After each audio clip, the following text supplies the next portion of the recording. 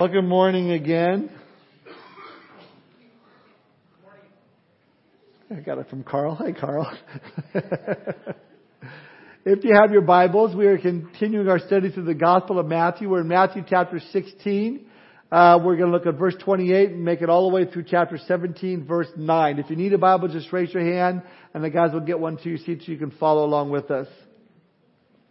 It's always interesting when all the ladies are down at the women's retreat, and you guys, you make it here, and good for you guys. And I taught last year at the Joplin's Calvary Chapel during the retreat, and Jeff was here, and they have a lot more ladies that go, and there was like just a handful of guys that made it to church that Sunday morning. And so you guys are good. You did great today, and glad you're here. And we're going to continue our study now through the Gospel of Matthew. Starting in verse 28 of Matthew chapter 16, we read, "Assuredly I say to you, there are some standing here who shall not taste death till they see the Son of Man coming in His kingdom." Verse 1, "Now after 6 days Jesus took Peter, James, and John his brother, led them up on a high mountain by themselves. And He was transfigured before them. His face shone like the sun, and His clothes became as white as the light. And behold, Moses and Elijah appeared to them talking with Him. Then Peter answered and said to Jesus, 'Lord, it is good for us to be here. If you wish, let us make here 3 tabernacles, one for you, one for Moses, and one for Elijah.' While He was still speaking, behold, a bright cloud overshadowed them. And suddenly a voice came out of the cloud saying, 'This is my beloved Son, in whom I am well pleased. Hear Him.' And when the disciples heard it, they fell on their faces and were greatly afraid. But Jesus came and touched them and said, 'Arise and do not be afraid.' When they had lifted up their eyes, they saw no one but Jesus only. Now as they came down from the mountain, Jesus commanded them, saying, 'Tell the vision to no one until the Son of Man is risen from the dead.'" Let's pray. Father, we thank You for this time we have this morning to spend together in Your Word. And what a joy it is, Lord, whether there's 2 people or 2,000, Lord, to be able just to be in Your Word, knowing that Your Spirit is here to teach us, instruct us, encourage us, and lead us through Your Word and the way that You'd have us to go and the way that You'd have us to live. We thank You, Lord, for that. We thank You, Lord, for the work that You're doing in our hearts. We pray, Father, for the ladies at the retreat, that You'd bless their final morning together, Lord. Just speak to them, Lord, through the teaching. Lord, we pray that You'd bless now our time together. Lord, if there's anyone that has joined us that is yet to surrender their heart and life to, we pray for them, Lord, specifically today, Lord, that they would come to know You as Lord and Savior. Bless our time together, we pray. In Jesus' name we pray. Amen. With all the hype going on with the new movie that's been out, I decided to title my study this morning, "The Real Endgame Avenger." This movie that's come out, The Avenger Endgame, just released, was the most expensive film to make, they say, hovering somewhere just over the $400 million mark to make. But I also read in the opening that just in the opening weekend, last weekend in the United States, they raked in $540 million in just the one weekend. So they made up their money what it cost to make the film. And then by tonight, they should pass the $2 billion mark worldwide on this film. And so they had this cliffhanger last year, and people have been watching the trailers and coming up with what they think will happen in the movie and coming up with all sorts of ideas and how is this going to be resolved and what are they going to do? And you got the videos, well, I think this is going to happen. I think this is going to happen. And there's been this huge buildup of this thing. And now it's released and people are going to see the movies, and there's been fights at movie theaters when the guys would come out who have seen the movies, and they that haven't seen it, they're still waiting in line. And they start to mention what's happened in the plot of the movie. In fact, in Hong Kong, a man in Hong Kong learned that the hard way when after seeing the movie, he began loudly revealing plot details outside the theater. They say his injuries weren't too serious. Now, if you follow the Marvel movies, you can still know, if you don't follow the Marvel movies, you can still know who the greatest Avenger is. We found it in Scripture. We've known it all along. 1 Thessalonians 4:6. Paul says that no one should take advantage of you, defraud his brother in this matter, because the Lord is the avenger of all of such. We also forewarned you and testified. Well, what we have in Matthew chapter 16 and 17, really verses 1 through 8 and 9, is a sneak preview. A trailer, if you would, of what's going to happen. Now, it's been 2,000 years since the preview, but it doesn't make it any less exciting. It all began when Jesus allowed a few of the disciples to see the end game, to see Jesus in all His glory. Because Matthew 17 is what we commonly refer to as the Transfiguration. Now, up until this point, Jesus had been speaking about the cross, but in the disciples' mind, that didn't fit into their scheme of as far as what the Messiah was concerned about, what the Messiah would be. I mean, in their way of thinking, Messiah was to come. He was going to come and conquer, reign, and set up His kingdom. They'd had no understanding of the crucified Savior, the suffering Messiah. They only saw Him as a king reigning upon the earth. And so they weren't very encouraged when Jesus would speak of the cross. Or when He said at the end of chapter 16 and verse 21 that He would go to Jerusalem and suffer many things from the elders and chief priests and scribes and be killed and raised the third day. All they heard was He was going to be killed. They never heard the part about Him being raised on the third day. Now that is why we come to chapter 17 as Jesus is trying to encourage His disciples in light of the cross. You see, the Transfiguration was Jesus' way of encouraging His disciples, letting them know, hey, it's going to be okay. It's going to be alright. That God can transform our sufferings into glory. In fact, the cross leads to glory.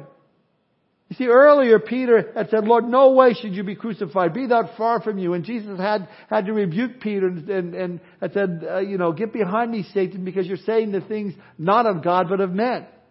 So now Jesus has to educate them that the cross and the suffering lead to glory. That's always God's principles. If we suffer now for Him, we will reign with Him then. If we bear the cross now, we will bear the crown then. In fact, Peter in his first epistle said just that. He said in chapter 1 verse 11 of 1 Peter that the prophets saw the sufferings of Christ and the glories that would follow. And that's what we see in the story of the Transfiguration. Now if you're taking notes, there are three scenes, if you will, that should excite you, that should want you to see the whole movie opening in the near future in heaven only. Three things I want to point out that you can use in your own life to encourage you when difficult times come. Number one, the vision. Number two, the visitors. And number three, the voice. Number one, the vision. Look at what verses 1 and 2 of chapter 17. Now after 6 days, Jesus took Peter, James, and John, His brother, led them up on a high mountain by themselves, and He was transfigured before them. His face shone like the sun, and His clothes became as white as the light. So the vision, or what the disciples are seeing here, it was simply the transfiguration of Jesus Himself. And notice it says it was after 6 days. Well, to understand that, you need to understand when the Bible was originally written, that it wasn't written with chapters and verses in mind there. We've included chapters and verses for easy referencing, but it was first written, there was no chapter breaks and division breaks. And I have to say, some of the times that they got it wrong. And here's an example of that. Because if you go back to chapter 16, for a moment, in verse 27, Jesus is speaking and says, for the Son of Man will come in the glory of His Father. Now again, He's been speaking about the cross and denying yourself and following Him and so forth.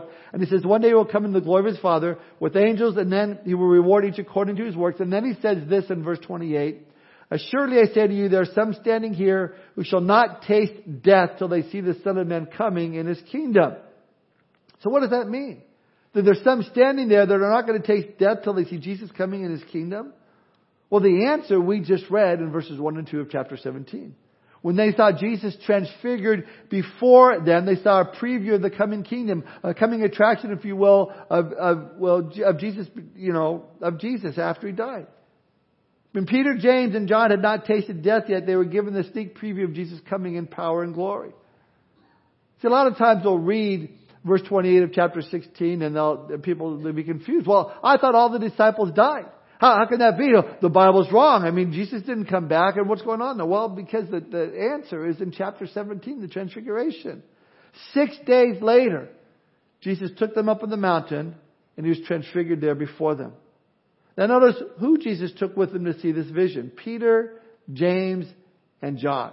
Now why Peter, James, and John? Well, we really don't know. I mean, some feel that they had a greater capacity for spiritual things and that they had a greater love for the Lord. Not that the Lord had loved them more than the other disciples, but they were the ones who had a greater receptivity and comprehension of spiritual things. Perhaps there is that sense that we are as close to the Lord as we choose to be. If we have a hunger for Him and desire to be with Him, then He grants that request. And He draws that inner circle, and we see His glory and experience His power in ways that maybe others do not. We become privileged in that sense that we draw near to God, and the Bible says He will draw near to us. Now another commentator, Gail Irwin, if you've listened to him before, read his books, he says the reason Jesus took Peter, James, and John is because they were the remedial group. In other words, like when you were in school and you had to stay after class and get caught up on the subject because you weren't doing so well. That's why Jesus called these guys. They needed a little extra help. Peter, James, John, you need to stay after class. But think about this. These three are commonly called the inner circle. And there are several times in Scripture where Jesus does pull them together, pull them aside from the other disciples to teach them something different, to something special. One of the first times He took them into a house of a man whose daughter had died. And after moving all the mockers out, Jesus brought the young girl back to life, and Peter and James and John saw Jesus' power over death. The second time, Jesus would take them to the Garden of Gethsemane. As He prayed, Father, if it be possible, let this cup pass from me. Nevertheless, not my will, but yours be done. Peter, James, and John would understand that Jesus submitted Himself to his death. And then the third time right here in Matthew 17, Jesus takes these three up on the mountain where they will see Him glorified in death. Now what do these all three have in common? Death. It's been said that Peter, James, and John needed these special times of instruction concerning death because these three disciples would have a very unique encounter themselves with death. Peter would be the first disciple to be told of his death. In John 21, Jesus said, Peter, they're going to stretch out your hands and carry you where you do not want to go. And that's exactly what happened to Peter. He was crucified upside down. James would be the first disciple to be put to death, beheaded in Jerusalem AD 44. And then John would be the last disciple to die. Kind of bookends there. Banished to the island of Patmos. It was 90 years old and John received the book of Revelation. And I say this because sometimes when God gives us a glimpse of glory, it's because He's preparing us for some suffering and maybe some sacrifice. The Lord uniquely prepared Peter, James, and John for what each of them would face. And listen, He will do the same thing for you in your life. He'll prepare you through Bible study, through radio programs, friends, trials that you face in your own life. These things will all prepare you that God will use for what lies ahead in your life. It's amazing to me how I'll hear a study or I'll read a commentary or something and I'll discover that, that same thing that I read, same thing that I listened to, I could apply in my life a week later. We need to be sensitive to listening to the Lord's voice and see the Lord's faithfulness in preparing us for what He has in store for us. So Jesus was transfigured before them. Now what does that word transfigured mean? Well, we get our English word metamorphosis from that. It means a change that begins on the inside but manifests itself on the outside. When that little caterpillar, spins a cocoon, after a amount of time, out flies this butterfly. Metamorphosis takes place. So Jesus Christ is basically pulling back the veil of His humanity and allowing His deity to shine through that veil of humanity. It's like the story I heard about a little boy that was frightened one night during this great big thunderstorm, and he called out to his dad in the other bedroom and said, Daddy, I'm scared. Come in here. His dad, who had settled in for the night and wanted to go to sleep, told the little boy, son, it's okay. God is with you in that room right now. You're okay. And there's this moment of silence, and then the little boy shot back, Dad, right now I need someone with skin on. I mean, that's what Jesus did. God came down with skin on. Jesus was both man and God at the same time. He was God in the flesh, but His flesh veiled His true deity. Just to look at Jesus back then, you wouldn't say, oh, there must be something about that guy. There's something different. He kind of glows in the dark. And His voice, it's got this booming voice with built-in reverb. Hello, hello, hello. And that glow around His head. I think He's God. No, to look at Jesus, you couldn't tell Him apart from any other person. He just looked like some man from Galilee. In fact, that was even prophesied. Isaiah 53:2, for He shall grow up before you as a tender plant. And as a root out of a dry ground, He has no form or comeliness. And when we see Him, there's no beauty that we should desire Him. See, we don't see the divine Jesus because all we know is our Jesus who is clothed in the likeness of sinful flesh. Now, let me be clear. It's in the likeness. It wasn't sinful flesh, but looked like sinful flesh. The Bible says He took upon Himself the form of a servant and emptied Himself and became obedient to death. Jesus never stopped being God. But what He did is He laid aside the privileges of deity and walked among us as men. He didn't glow in the dark, neither did He speak with reverb in His voice, but that was still God in that human body that walked among those disciples. And again, for these three men, Jesus is actually pulling back that veil and letting His divine nature shine through so they're seeing who He really is. Maybe years ago you saw the old Ron Howard movie Cocoon, where this group of elderly folks, they meet these aliens and they don't know, they're aliens at first, and these folks, they're in their 80s and 90s and they start acting like they're 18 and 19 years old, have all this energy, and at one point in the movie, you see one of these aliens that looks just like us, and they unzip their skin a little bit, and you see this bright light shine forth from their bodies. It's like, that's like what's happening here. Remember in John 17 when Jesus was praying His high priestly prayer to the Father, He says, I will that you would restore to me the glory I had before the world ever existed. That's what Jesus is demonstrating here, His pre-incarnate glory. John, who was there on the mountain as well, wrote in his Gospel, chapter 1, verse 14, and the Word became flesh and dwelt among us, and we beheld His glory. The glory is of the only begotten of the Father, full of grace and truth. John could have been referring to this mountaintop experience. It was glorious. And don't you love mountaintop experiences? I mean, I think of the ladies down at Branson. I don't know if it's a mountaintop, but it's like a mountaintop experience. They're being ministered to, they're being spoken to, and God's, refreshing their hearts.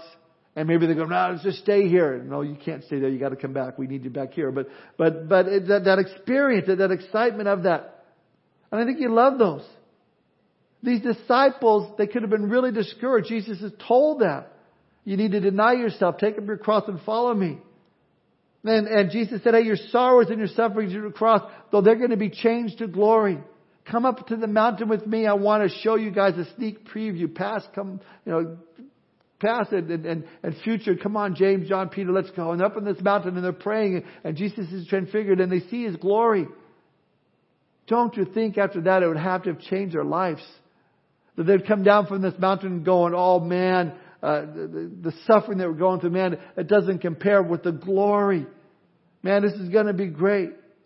Because again, not only was this a prequel of Jesus' past glory, it was a preview of His future glory and His second coming. Think about this. Revelation chapter 1, it says that Jesus' eyes are like the flame of fire, hair white as wool, His countenance like the sun, the brightness as the brightness of the sun, and out of His mouth a two-edged sword. That's what these disciples got a picture of, a taste of. They were given this sneak preview. The glory of His divine nature and the glory of His coming kingdom. How awesome that must have been.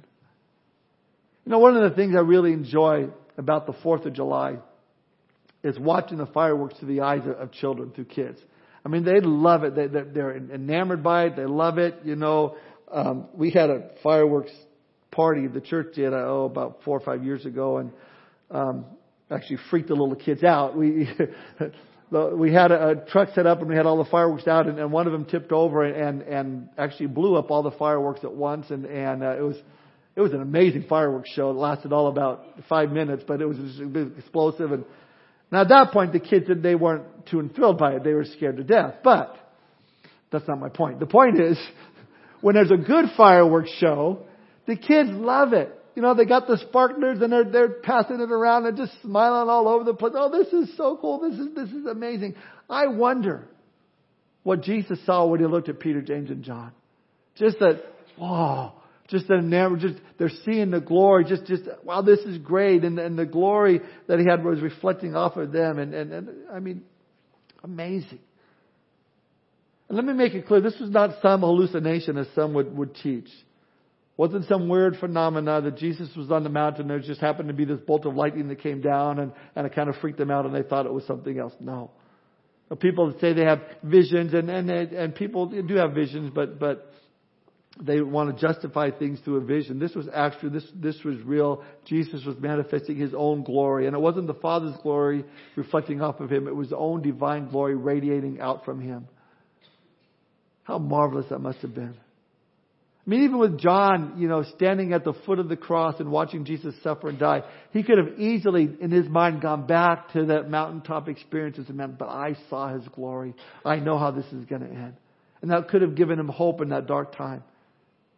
It's interesting to me as Jesus and the boys are on their way down the mountain, Jesus tells the guys in verse 9 not to tell anyone what you've seen until I'm resurrected from the dead. Could you imagine trying to keep that a secret? Do you not want to shout it from the mountaintop, I saw the glory of the Lord? No, you need to keep it a secret.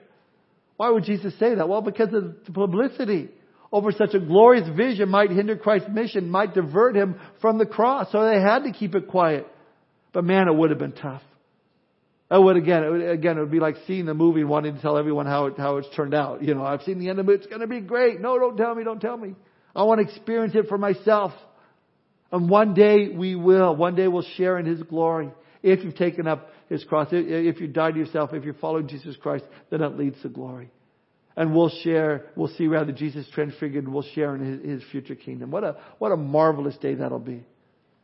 Listen to what Paul says in Romans 8:18. He says, for I reckon, Paul was from the south, for I reckon that the sufferings of this present time are not worthy to be compared with the glory which shall be revealed in us.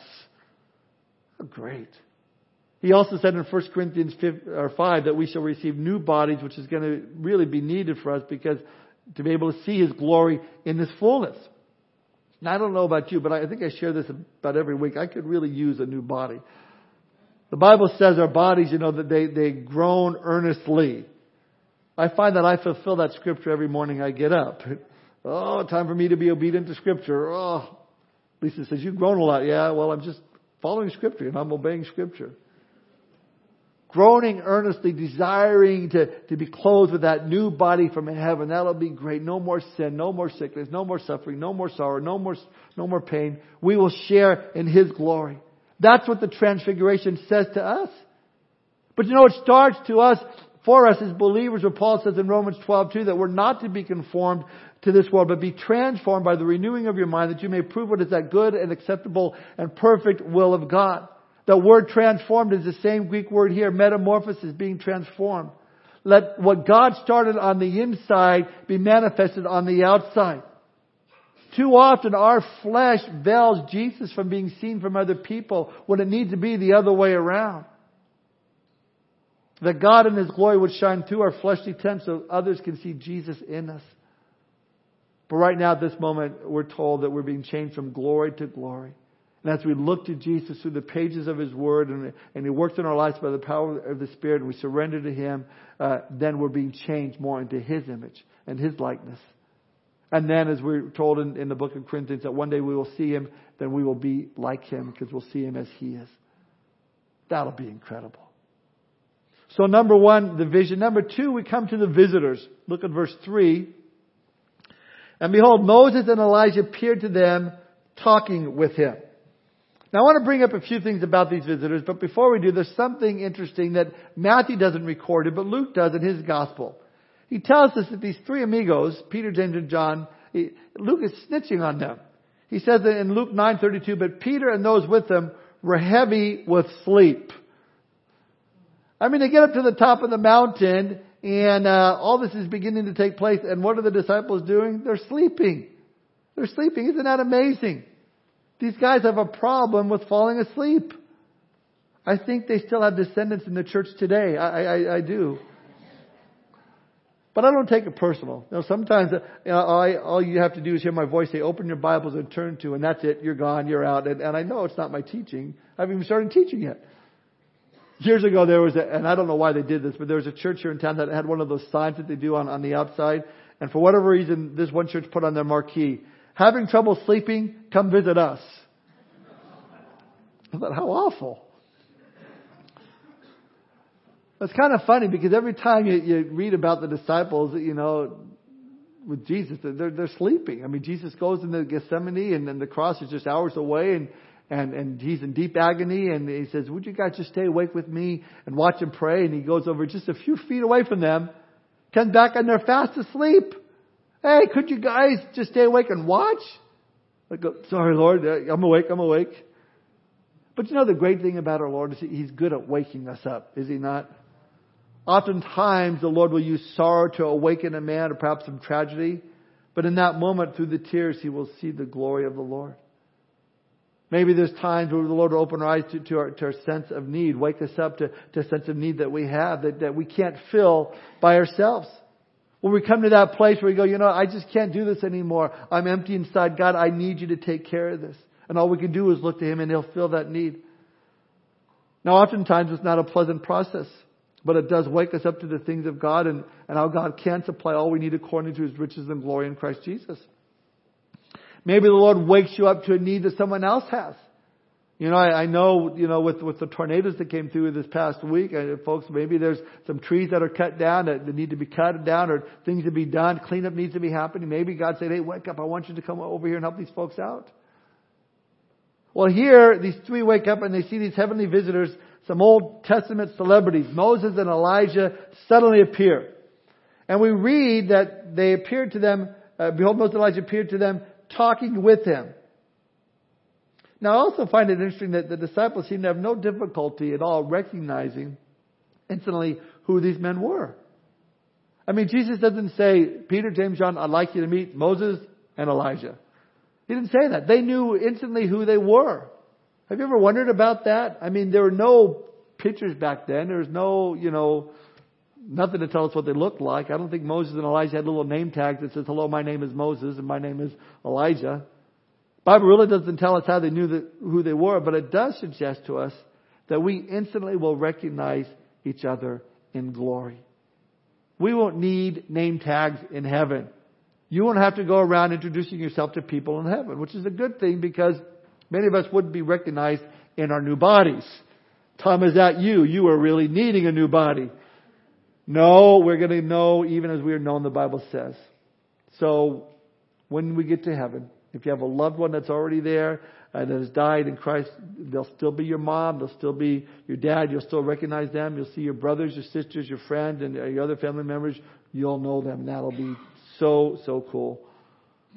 Someone asked the great English preacher Charles Spurgeon if Christians would be able to recognize one another in heaven. His reply, do you think we will be bigger fools up there than we are down here?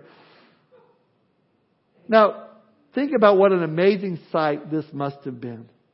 There stood Jesus, luminous, radiating, shining, talking with Moses, who'd been dead for more than 1,400 years. Elijah, who'd been dead for about 900 years. I mean, that alone is proof that there's life after death. Because here, standing there, is still Moses and Elijah. You hear these stories about reincarnation. I used to be a race car driver, or I was this bullfighter, or I was this queen, or I was this king. Of course, nobody would say, I was a nobody, I was this peasant, or I was a bug. Always someone that they found interesting, someone that did something special. Listen, the Bible doesn't teach reincarnation. It is still Moses and Elijah after all these years. Now, why Moses and Elijah? Why not, Daniel and Abraham or Joshua and Caleb? Well, Moses and Elijah occupy two unique positions in the Old Testament. Moses we associate with the giving of the law, while we know Elijah as a great miracle working prophet. And Jesus said in Matthew 5:17, do you not think that I came to destroy the law of the prophets? I did not come to destroy, but to fulfill. All the laws, the Old Testament laws, and all the things were types and pictures of Jesus Christ. The prophets spoke about His death and suffering and the glory that would follow. And we notice here that we read that Moses and Elijah were talking with Jesus. Now, what were they talking about? Well, we don't know from Matthew, but Luke tells us. Luke tells us in chapter 9, verse 30, that they were talking about Jesus' decease, which He was about to accomplish at Jerusalem.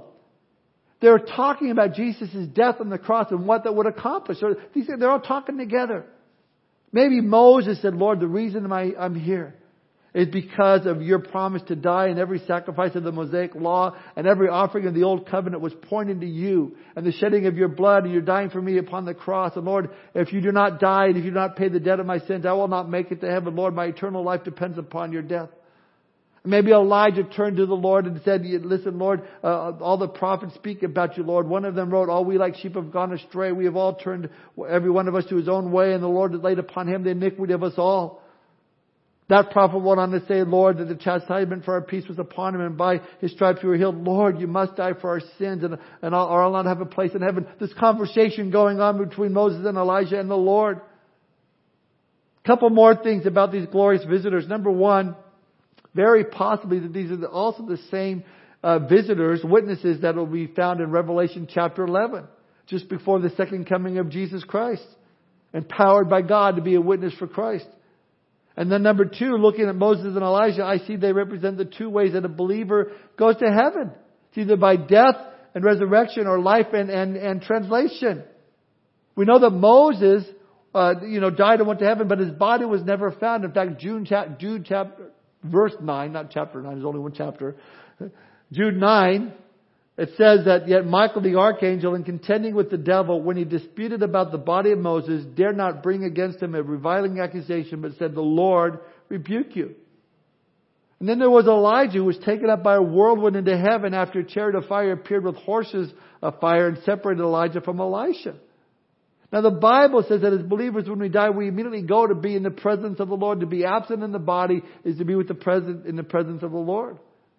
But it also teaches that there will come a time, to those that are alive remain, that the Lord will come back and take us off the earth, will rapture us off the earth.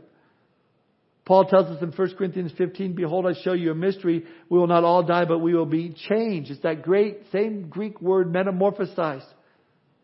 1 Thessalonians 4, "The dead in Christ shall rise first, and we which are alive and remain shall be caught up to ever be with the Lord." In that moment, in that twinkling of an eye, the corruptible must put on incorruption, mortal will put on immortality, and then shall be brought to pass the saying that death is swallowed up in victory. That's what these 2 guys represent. 2 ways in which believers go to heaven. Death or by rapture. Jesus said, "I go and I prepare a place for you. And if I go and prepare a place for you, I will come again and receive you to myself, that where I am, there you may be also." See, when I read the story of the Transfiguration, I think of the blessed hope that we all have in Jesus Christ. This glorious vision of Jesus glorified. We have the 2 visitors, Moses and Elijah. It's just amazing. But it's actually too much for poor Peter. Look at verse 4 now. I love this. "Then Peter answered and said to Jesus, 'Lord, it is good for us to be here. If you wish, let us make here 3 tabernacles, one for you, one for Moses, and one for Elijah.'" Then you gotta love Peter. Again, in Luke's gospel, we're told why Peter said this. It said that Peter said this because he did not know what else to say, not knowing what he said. In other words, Peter got so excited he didn't know what to say, so he blurts out, "It's good that we are here." I mean, think about that. I mean, here is Jesus Christ, the Son of God, Moses and Elijah, talking about the Lord's death, and Peter stands up and says, "Hi, Peter here. I just want to say, it's good that we are here. Thank you all for coming. Let's build 3 tabernacles. One for you, Moses, one for you, Elijah, and of course, one for you, Jesus." There you go. And I have to wonder if Moses didn't look to the Lord and say, "Who is this guy?" Or if Elijah didn't say, "Lord, do you want me to call fire down from heaven? Let's just toast this guy." No. He's Peter. He's okay. I'm teaching him. He means well. Just a good lesson for us that, if you don't know what to say, it's best not to say anything at all. Now, there is a reason why, and perhaps this is why Peter said what he said. Scholars believe that during the time of this Transfiguration, it happened on the Jewish calendar that would fall when they were celebrating the Feast of the Tabernacles. Celebrating the children wandering through the deserts in the tabernacles. But also in that mind of thinking, Peter's thinking of the kingdom age. He's thinking of the millennial reign of Christ, where we will come to Jerusalem once a year to remember what the Lord has done. And so Peter is thinking, well, let's usher in this kingdom age right now. No more talk about the cross. No more talk about dying. Thy kingdom come now, Lord. Your will be done now, Lord. Let's build 3 tabernacles. Now, while this is going on, Peter's making the suggestion, God the Father has to come in and interrupt. And that brings us to our 3rd and final point. Number 3, the voice. Look at verses 5 through 8. While he was speaking, in other words, why these words were still coming out of Peter's mouth, "It's good that we're here, Lord." Behold, a bright cloud overshadowed them. And suddenly a voice came out of the cloud saying, "This is my beloved Son, in whom I'm well pleased. Hear him." And when the disciples heard it, they fell on their faces and were greatly afraid. But Jesus came and touched them and said, "Arise and do not be afraid." And when they had lifted up their eyes, they saw no one but Jesus only. And isn't that awesome? As Peter's speaking, suddenly this cloud overshadows them and just fills the place. And now this bright cloud is what I believe is a reference to the Shekinah glory of God, the presence of God manifested in the cloud. Same cloud that came between Pharaoh's army and the children of Israel when they crossed the Red Sea. Same cloud that led the children of Israel by day through the wilderness. Same cloud that came down upon the tabernacle when the Lord's presence was there. Same cloud that came down upon Mount Sinai when Moses received the law. Same cloud that Jesus went up in Acts chapter 1 when He ascended back into heaven. Same cloud that He will come in when He comes back in glory and the glory of the saints. The Shekinah glory. Shekinah means where God's presence is resting. The divine presence of the glory of God. But there was not just the cloud. There was the voice. And the Father is speaking here. And I can't help but think there had to be some reverb in His voice.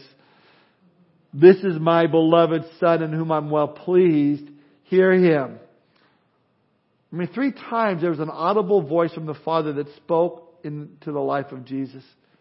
He spoke at the baptism, Matthew 3:17, when suddenly a voice came from heaven saying, this is my beloved Son in whom I'm well pleased.